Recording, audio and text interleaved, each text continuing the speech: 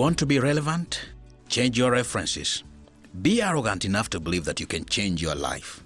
Some years back, I had slept a bit late on a Friday night. Therefore, 7 o'clock Saturday morning found me sound asleep. It was the relentless ringing and vibration of the cellular phone that I had placed on top of the bedside table that interrupted my sleep. When I answered the call, it was a lady's voice on the other end. After salutations, she said amid sobs, "Sir, I need your help urgently to salvage my relationship. Please tell me how and where I could meet you today." Later in the afternoon, the same day, I drove off to my office and I was rather surprised when I found her waiting for me outside my office in the company of a gentleman whom I later came to learn was her husband. After she had given me a detailed narration about their conflicts, I needed to have an unbiased and clearer perspective, so I turned to her husband to hear his side of the story and find out the circumstances surrounding those conflicts.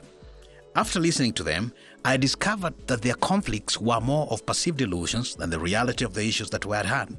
The lady had wrong references about marriage relationship. She had acquired those references over the years from stories and stereotypes that she had heard from her friends. The references shaped her belief systems, which made her interpret everything that her husband did through the lenses of those references.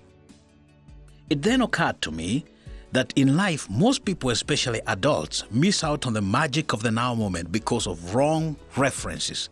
Let me ask you this question. Have you ever made an attempt to learn a new language? If you have done that, then you understand that at the initial learning stage, your reference to the pronunciation of new words is pegged to the language you speak well. Children have no such difficulty in learning a new language because they don't have any reference stored up in their brains in the first place. I'd like to submit to you that if you're going to become a relevant person in life and move forward, you've got to render most of your references irrelevant. Your reference groups, past failures, stories, experiences, and everything else that hinders you from enjoying life. It is possible that most of the references that you currently have are robbing your joy and progression in life. Wrong references are powerful forces that create your inhibitions, intimidations, and incapacitations.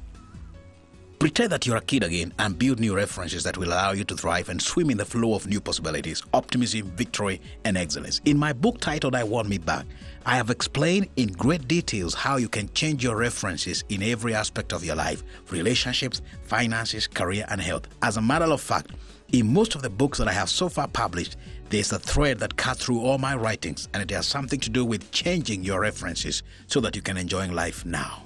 This is Kegwa Stephen, awakening your potential.